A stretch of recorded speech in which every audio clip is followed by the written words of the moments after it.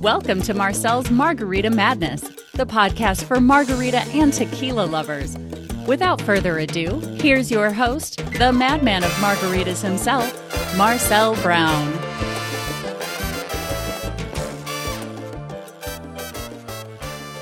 Welcome to another episode of Marcel's Margarita Madness. I am your host, Marcel Brown, the madman of margaritas. Today I have a very special guest, Tania Brown. She is a professional bartender and mixologist, a beer sommelier in training, and she's got about a decade of experience in the bartending / mixologist profession. And not only that, she has about, closing in on 44 years of experience being my sister. So welcome, Tania. Thank you very much for having me. I was wondering when people might make that connection between Marcel Brown inviting Tania Brown on. Exactly. Although the last name, you never know. It could be a common thing. But in this case, yes, I have you on primarily, not because you're my sister, but because you are a professional bartender and mixologist. And so being very familiar with your history and that, I thought this would be a great insight. And I know for you, very similar to me, we take our drinks very seriously. We study things, we get into the details. So I think you will have a very fascinating tale to tell and information to share on not just margaritas, but also tequila and mezcal, as we talked about before getting on. So anyway, let's start talking about margaritas. So as a professional bartender, mixologist, studying the details of what makes good drinks, what can you tell us about what you think makes a good margarita, and what maybe some tips on you can give to people to order a good margarita? Well, that's a great question. So the first thing that I'll start off with right off the bat is that my journey into margarita making, and in many ways, we'll go ahead and credit as well, mixology starts with you. It points right back to you, as a matter of fact, as you well know, and a simple phone call that we had. And also, as now we've been discussing of late, now it turns out that what we didn't realize at the time is that's sort of now mired in controversy. So anyway, it basically, when I decided to bartend, the story there of bartending really began with in need of a career change, having come from education and nonprofit and music and a variety of other things. I knew that I wanted to get into a craft that I really enjoyed, that is beverage making. And so therefore I already had the idea in mind that it would not just be bartending as in I needed a job, but bartending as in I was choosing an enjoyable career. And so that distinction meant that even in the weeks leading up to before I even applied for any job, it was just endless research, as you say, just really caring right away for the craft, setting the stage, and, just signing up for articles and studying as many tutorials and, studying flashcards, memorizing drinks. I mean, I went way, way further than you need to. But at any rate, when I first landed a gig at a dive bar, that's where a lot of bartenders will typically start out. Is there's kind of a nice humble rule about your beginning bartending journey, which is, you get hired at the first place that will take you. So, so my journey is very typical, having started out at a dive bar.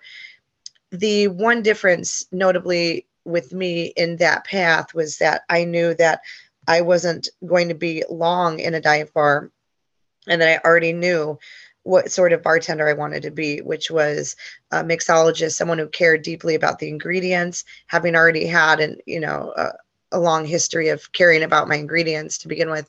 And then also craft beer is another passion of mine.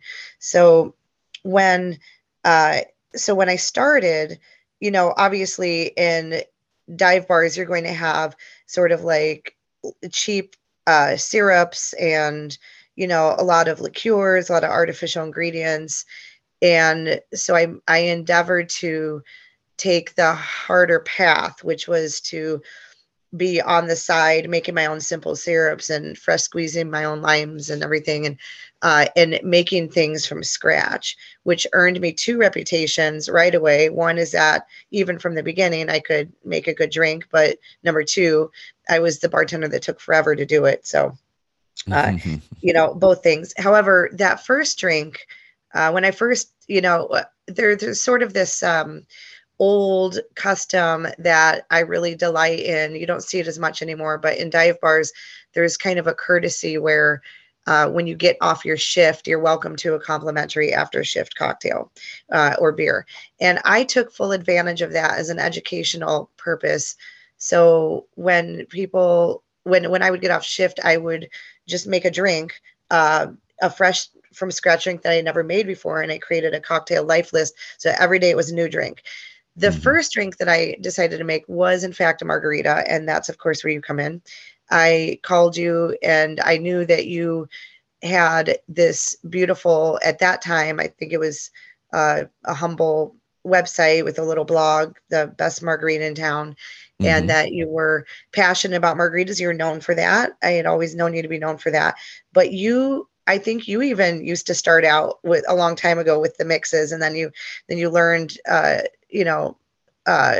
early on to go fresh. And so I knew that, so I called you up. And do you remember the original recipe that you gave me? Yeah, I mean, I think it's basically the same that I use today. So that's detailed that in an earlier episode. But Right. basically just a combination of fresh squeezed lime juice, good tequila, agave nectar, and water. Shake it in ice and serve over ice.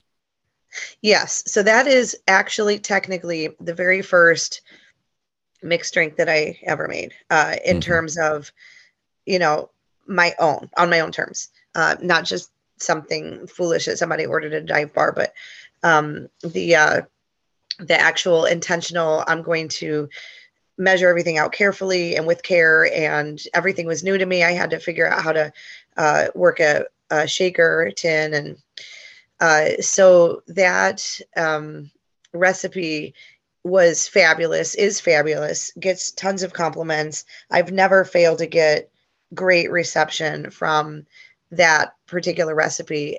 And it's curious to note that I've never had anybody not call it a margarita or contest that it tastes like a margarita. But as we know now, there is kind of a challenging notion to that, which is that it's not a margarita if it doesn't have orange liqueur.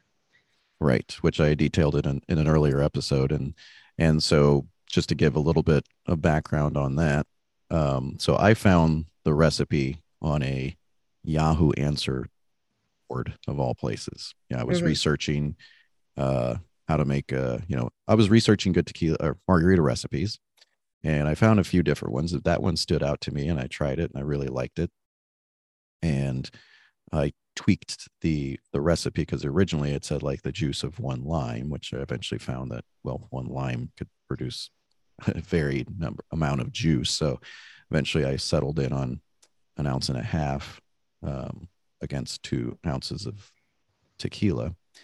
And so that's where I found it. And for years just was making it at home, making it for friends, making it at parties, told you about the recipe. You started using it professionally, and yeah, for years that's what people started to call it, Marcel's margarita. And then years later, just doing additional research, I found that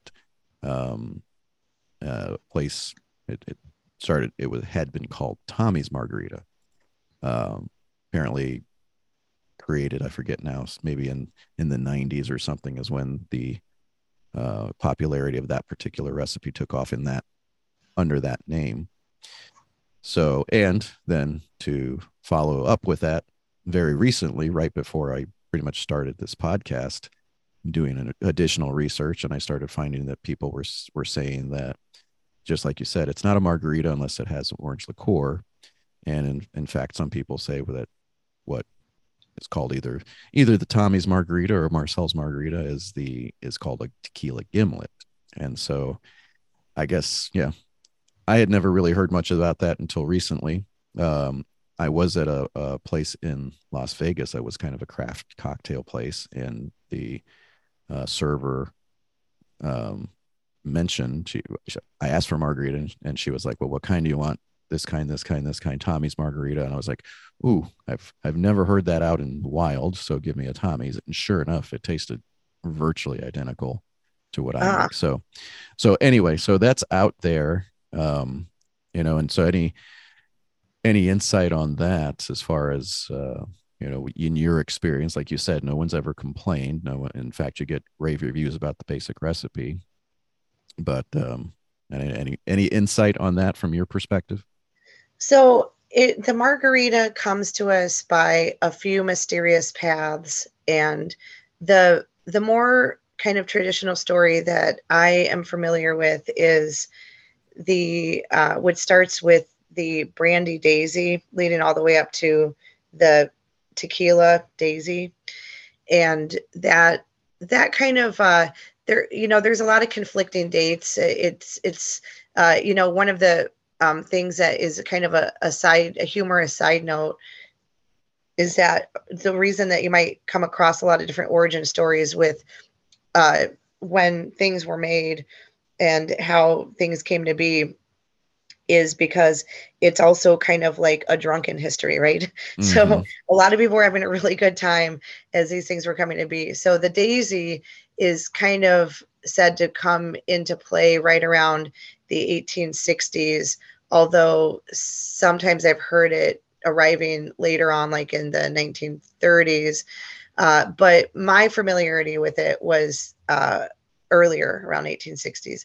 And the Brandy Daisy was this kind of novel drink that involved, it did involve an orange liqueur, as a matter of fact. And I think I want to say that it had lemon, although it might have had some lemon and lime. Now I'm getting all confused. I used to know this really well. But there was that citrus and sweet component to it. And it probably also had some sugar. And over time, the Brandy Daisy, which is still a cocktail, it kind of got replaced by just simply a daisy. And a daisy was just basically, if you take something like an orange liqueur and citrus, it's really going to pair well with any base spirit. So then the daisy became a take your pick base. And Mm-hmm. so, in fact, in a tap room that I was working at, where I was running the cocktail program, I had actually had on there a daisy that I think I might have called like the downtown daisy or something. And the concept was a pick your own, which was, a pick your own base, and then we make the daisy around that. And so it does genuinely pair well with any base. But the more precise story of the margarita coming into play was that I'm more familiar with is that in, I think it was like 1936, there was an Irish bartender that, well, sometime in the 30s, he uh, was asked to make I believe, a brandy daisy, and he just simply accidentally reached for tequila. That it might even just be that wonderful in that kind of reflex that a bartender has, where Mm-hmm. in Mexico you're going to be reaching for tequila all day long. So he might have just grabbed it without thinking. And the drink apparently was met with rave reviews, and then soon word started spreading. Everybody was coming to see this surly Irish bartender for this drink. And so they were calling it a margarita because margarita means daisy in Spanish. So Mm-hmm. and then I guess like a Chicago area journalist was traveling around, and when he went down to Mexico, he heard tell of, in Tijuana, make sure you go see this legendary bartender. And he didn't want to give up the ghost at first, and the bartender finally admitted to him that it had just been all based on an accident. So there's a couple other stories where that come into how it's made, but I think it's noteworthy. Nobody really talks about this. I've tried to do some digging, and as of yet, I really haven't been able to come up with anything satisfactory. But one thing that, I think is worth mentioning is that agave spirits have been around for such a very long time, dating back to Aztecan, um, spirit making. And they, obviously limes are also indigenous to Mexico. And then for however long, agave syrup has been extracted, the sap, and that's been a very long time also Aztecan.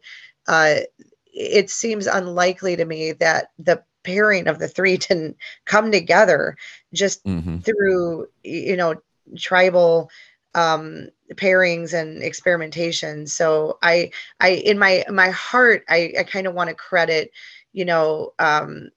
the sort of indigenous era, early indigenous era, of more being the ones who would have come up with a pairing, but I don't have any evidence of that. That's just sort of my imagination. Well, it would make sense that Right. given the long history of mezcal and eventually into tequila, and the agave syrup's probably been around, nectar's been around for a long time. So limes being very, very indigenous to Mexico, one would think that at some point in thousands of years history or whatever, that that pairing would have come together at some point. So, right. But it's interesting if it is true that it's a Irish bartender in Mexico.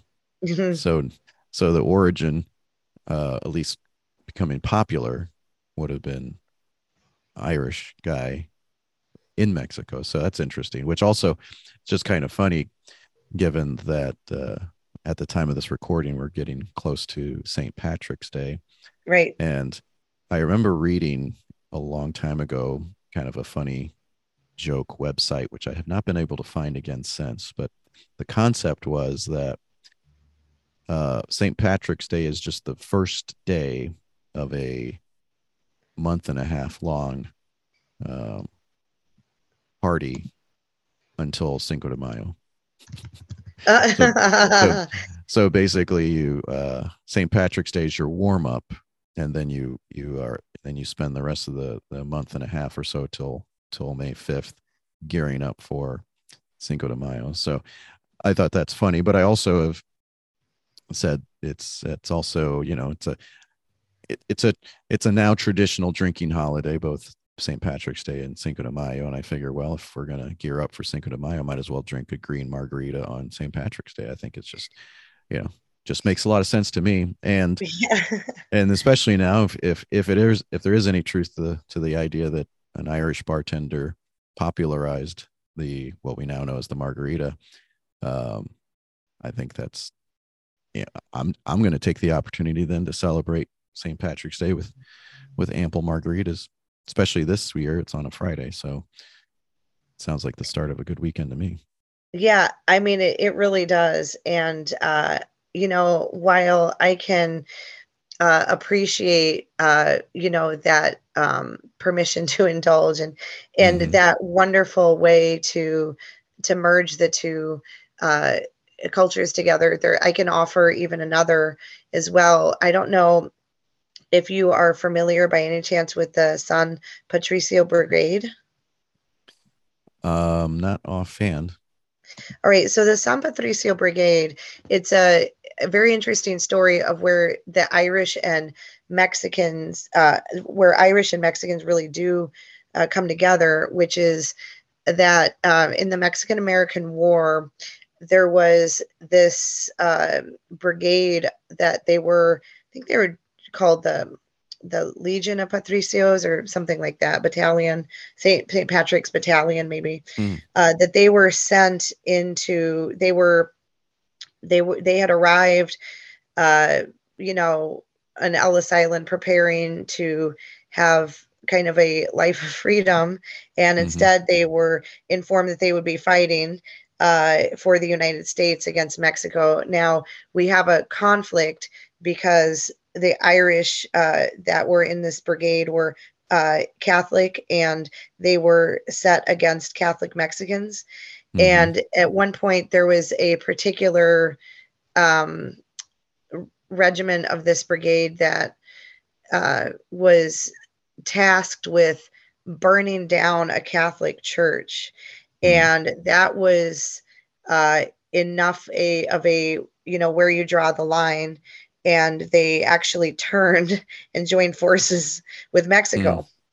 The story doesn't end well. They were all executed, but that is just an amazing story. And we always want to hear a story of triumph like that. But in fact, it was true. And it is celebrated in Mexico, and that does matter. So also in that way, we also have our tribute. Yeah, I'll keep that in mind. And I know, or I should say I've heard of some history with Irish in Mexico. There's some background there with some mingling of the cultures and that. And I want to say if there even was at one point here in the St. Louis area an Irish Mexican restaurant or bar or something. So cool. I'll have to go back and look into that. Yep. But in the back of my head, I remember that there is some mingling of Irish and Mexican culture in history that is significant. So I'll definitely look into that a little more. Yep. But speaking of history, so you mentioned Aztecs and mezcal, and so why don't you give us a little bit of knowledge on the difference and similarity between mezcal and tequila? Well, when you, an immediate analogy would be if you think of whiskeys, you have different kinds of whiskeys. You would refer to bourbon, rye, scotch, but they're all whiskey. And so even though you would not really refer to a scotch as a whiskey, it still obviously is made as one. And the same thing that we have here with all tequilas ultimately are mezcal. But not all mezcal are tequila. The only difference is that we don't really ever call mezcal. We don't ever call tequilas mezcal. They're not synonymous terms, but botanically, the distinction is that tequila needs to be specifically the blue Weber agave, and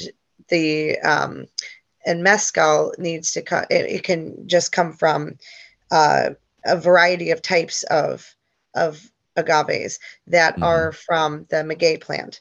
So they come in all sorts of different names. I actually had found it earlier, but I'm not going to bore you with it. It's just, different types of plants. But the maguey is also responsible for pulque, and pulque is essentially a fermented agave wine that is like kind of milky. It's drawn from the agave sap. So really you have the maguey is the overarching plant, and that covers pulque, it covers mezcal, it covers tequila, everything. But Blue Weber is obviously a subset of that. The other thing is in the production of it. Tequila is when the piña. I guess I should take a moment in case listeners don't know. A piña is when you have taken the agave plant and it looks big and spiky like a yucca, and you've shaved it all off. Then you have what's left, the piña. Piña means pineapple in Spanish, and it does indeed look like a giant pineapple. And so that is what we're interested in using when we make the spirit, and that is steamed in tequila making, but typically roasted in mezcal making. And so that adds like a whole lot of other dimensions, a whole other set of flavors that come out in the mezcal, including where it gets its characteristic smokiness. But based on how you roast it, it won't always be smoky, but usually it is. So that's why we can circle back to that comparison being pretty good with scotch, which is also made in a process of smoking peat or peat moss. And then that's how you get the smokiness of Scotch, or as we call it, peaty Scotch. And so a lot of people will think of mezcal as kind of like smoky tequila, although to the trained mezcal drinker, there are many differences. Smoke is just a mere note or mere quality. There's a whole lot of other layers too in a mezcal apart from a tequila. It makes sense. In fact, I mentioned, trying to remember if I mentioned it in a podcast episode or on my blog, and I'm going to have to get one of the owners of this company on to interview here. There's a company in Colorado that makes a mezcal-like spirit from Colorado prickly pear cactus, and it tastes very much like mezcal. In their case, the smokiness is a little subdued, so it's not overpowering. And I'm not a big fan of mezcals. I'm not a big fan of smoke flavor. So whether it's in the Scotch or in a mezcal, I'm not a big fan of the overly smoky flavor. But in this particular variety, the smoke is subtle, and so it's not overpowering.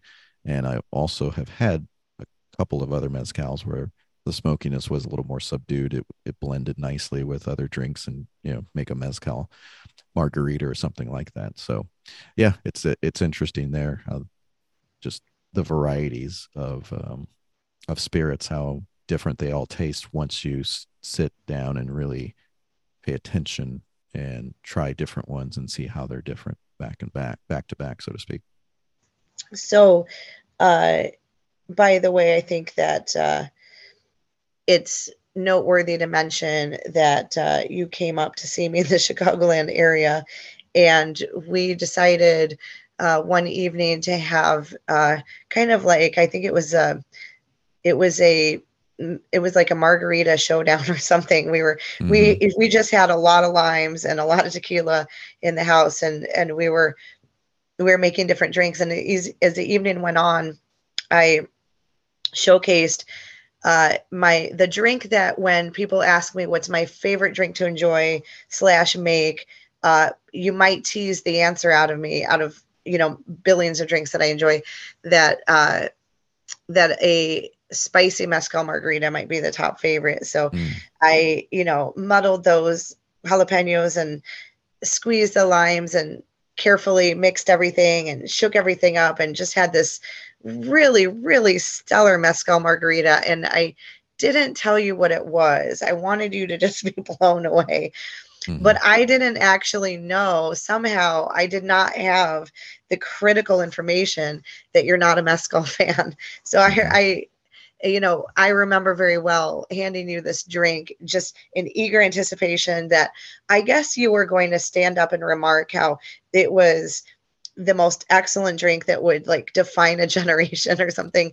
And instead you had this look of like shock and displeasure that came over you. And you're like, oh, is this mezcal? No, thank you. Then you just pushed it back at me.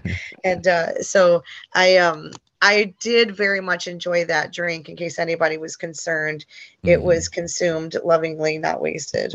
Of course.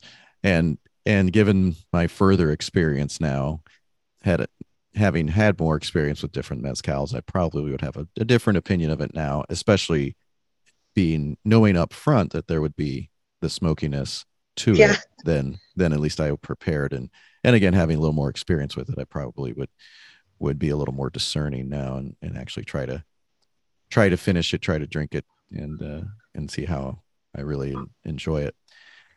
So you mentioned, I know you've told this story before about the infamous worm in the bottle, and a lot of people still associate that with tequila, but in fact, it should be associated with mezcal. So the story. I'll let you go ahead and tell it. Yeah. So basically, that is, first of all, I'm forgetting the name unless I stop, drop, and Google it right now. But that worm is not a worm as much as a larva of a moth that lives on the agave plant. And I'm sure it has a good old time with the sweetness. And so that, I think that there was just this mezcalero, which means mezcal maker, who found in like the 1940s, he found the worm in his in the mezcal, and I think it inspired him to concoct a story that it was actually good for you, and Mm-hmm. it like contained like some. I now I'm kind of I'd have to Google again, but I think that there were both ascribed to it some properties of like that it actually was somehow medicinal or nutritious, but also kind of lucky too. And Mm-hmm. but it also was there was kind of a story around it that it kind of proved its legitimacy if it had the worm in it. And so this larva started to be ad kind of in a gimmicky way to tout the you know the lore of mezcal, and to look for this larva. So Mm-hmm. I think that the considering that that story sort of uh I don't know how long it lingered in generations. I mean, it was really just kind of like a moment in time of some brief lore, but it's still to this day, like, I think it's just so fascinating to a lot of people that that ever took place. That and keep in mind that worms were still being added, like gimmick wise, right? And Mm-hmm. I'm sure that probably there were places that even ordered dry worms so they could just put it in before serving it. And so that kind of lingered in some people's minds, and or I guess in the popular consciousness, really. And so yeah, I will still encounter people who will try to like talk at me knowledgeably Mm-hmm. and say, well, remember, it's not a mezcal if it doesn't have a worm. And you just kind of like inwardly roll your eyes Mm-hmm. and move on. And but I guess people just find that fascinating. So It it is. I think. I yeah, mean, of all the different spirits out there, what you know, insects in the bottle is very unique. So yeah, that's what I've heard too. Is that it was basically just a gimmick right. in some mezcal brands to um, make it so unique that people would want to try mezcal in that. So, but anyway, yeah, I thought that's an interesting story. It comes up every so often. I still hear people say, asking about the quote worm in the bottle, and again, they associate it with tequila for whatever reason, probably just because in the lore, mezcal and tequila and all that just could get conflated. So anyway, that's pretty interesting. So I thought I would anyway, mention, yeah, before you move on, I thought I would mention that I just read like a lot of stuff, and I do a lot of research. And something that I've been able to identify a weakness is that I tend to not be very good with getting to stick names and dates and figures as much as kind of concepts and stories. So I remember a lot of this stuff, but in a moment, especially just casually talking with you, unless I go up and look it up, it's hard for me to remember, exact names or dates. But so far, like the things that I've been sharing with you, they are in fact like, you can Google them and you can find a lot more precise history. So I just thought it'd be noteworthy to mention that you can actually look up the history of the name of the Irish bartender who kind of inadvertently created the margarita, the name of the reporter who went and found him, the year that he was there visiting him, the conversations that they had, the mescalero who found the worm. Like it's all like, very, it's all stuff. If anybody's more further interested in it, I'm just tossing out what might sound like these vague generalities from my memory, but it's all quite, researchable and on Google. Just throwing that out there. well, sure, absolutely, and I know I've heard you talk about these in the past, so that's why I wanted Yep. to bring them Right. up. I thought they're entertaining subjects. Yep. So anyway, I think that pretty much wraps it up. So any last thoughts about any of the topics we Yeah. talked about? So, right. So you mentioned about the difference between tequila and mezcal, and then I brought in pulque. But another thing that I want to talk about was sotol, and because I am hoping, and I'm even going to say that I'm a little bit confident that Sotol is going to pick up in some popularity. Tequila is wildly popular and always has been. Mezcal is growing with insane popularity. And I believe that Sotol is going to be a newcomer that is definitely not a newcomer. It has been around for a very long time. But basically, it is a northern agave, it's a northern spirit, Mexican spirit that is not an agave spirit. But a Sotol is uh, looks like agave if you were to type in the sotol plant, sotol meaning desert spoon, and it's actually more related to a succulent than an agave. And well, I mean, it's not agave at all. And but sotol is a spirit, a sotol spirit, and it is kind of um, often described as a cross between a tequila and a mezcal. I heard one guy on YouTube say it's like if you took the best of both of those worlds and combined them, you would get a sotol, and SOTOL. If you didn't figure that out, I have had sotol, but I don't know if I would describe it exactly as a blend between mezcal and tequila, although I did hear that it had a description as kind of like roasted pumpkin, and I thought that was interesting because I would actually agree with that. That was a little bit of a similar idea that I had come to with it, and so the thing there is that you've got the mezcal and tequila and sotol, what they share in common is that they all are protected under what we call NOM. And so that certification piece is important because uh, it kind of protects like how sotol is made and the regions that it's made in, just like it protects the Jalisco and the surrounding regions of tequila and Oaxaca and also surrounding areas for mezcal. And the notable difference, however, is that it's so northern that it actually you can find sotol plants in Texas, and they do not stop the certification of it at the international border. So actually, you can't like legally make tequila or mezcal in the States, but you can in fact make sotol in Texas. And so we already have some Texas distillers with it. So it could very well become a new next big thing to look out for. Well, I definitely will look out for that. And I think we'll definitely need to have you back on this show and talk more details because I think you have still a lot of information that you could share, especially about the NOM designation and that sort of thing. I've been hearing a lot more about that lately. But before we let you go, let me Yep. ask you this. So give me your top 3 favorite tequilas and why. Okay, so top three favorite tequilas. Uh, all right.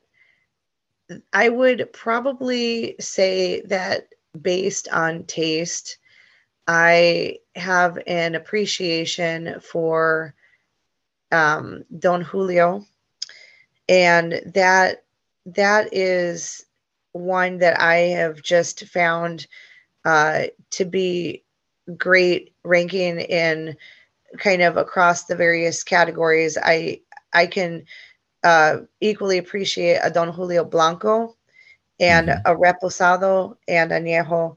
I am a big fan of Don Julio 1942. And, there, it gets some critics. People like to say, oh, it's played out. But, one of the things that you get there with Añejo, the more that the agave spirit is aged, you tend to get sometimes some of these like caramel sort of butterscotch notes that come Mm-hmm. forth. And so that makes it incredibly smooth. And so I really like it a lot for that reason.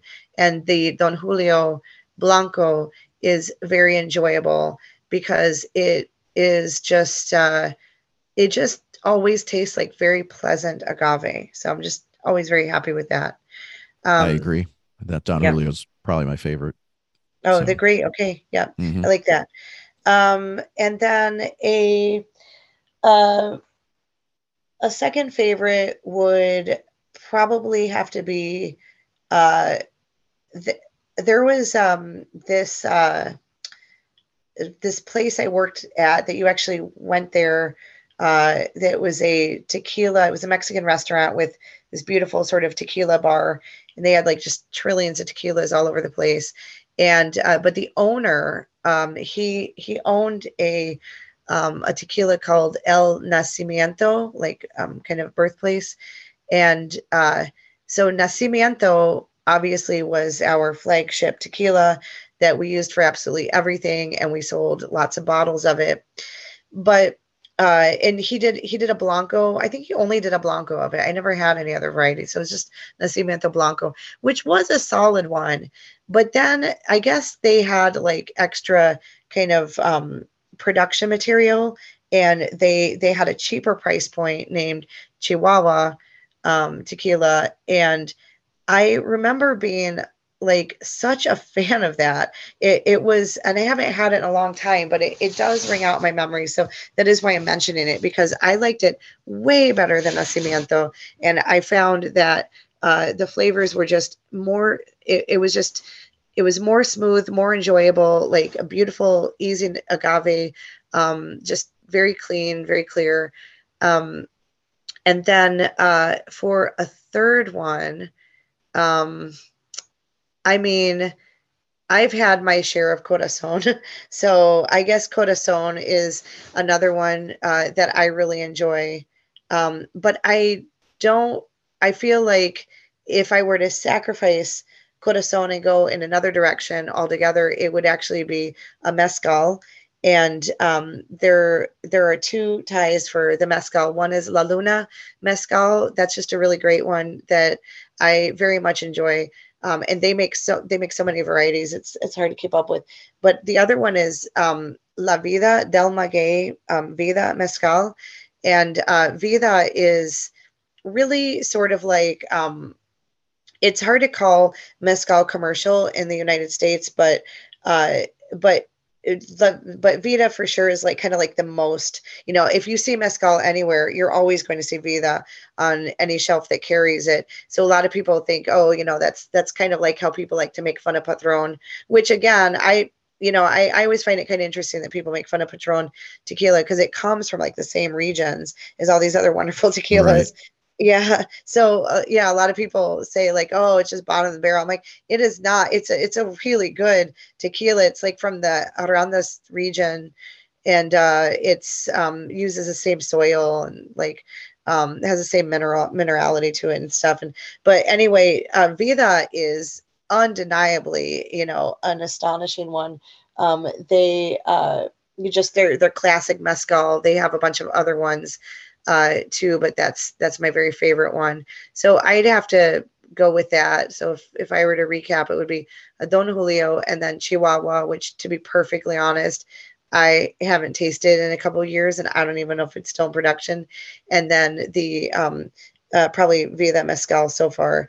But if I could just ramble for a second here, a brief caveat is that keep in mind that Mezcal hasn't been with us much more than like a decade or so in the United States. And so the vast, vast, vast, vast majority of mezcals we have not tried and will never try.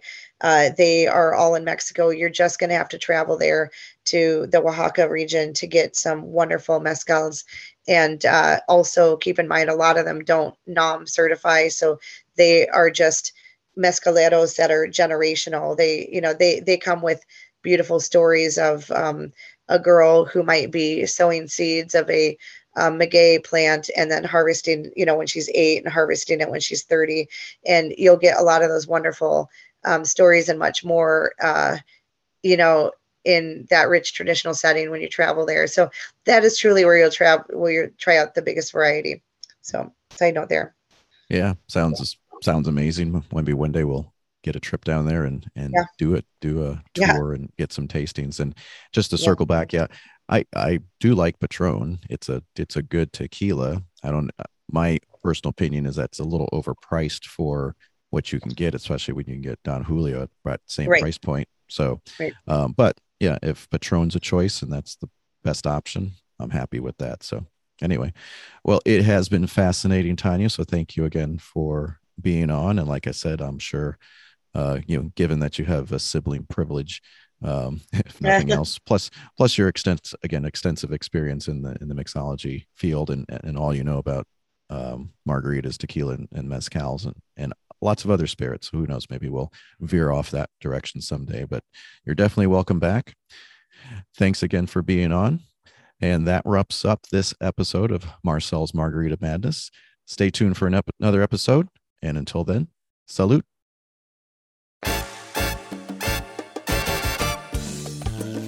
Thank you for listening to Marcel's Margarita Madness.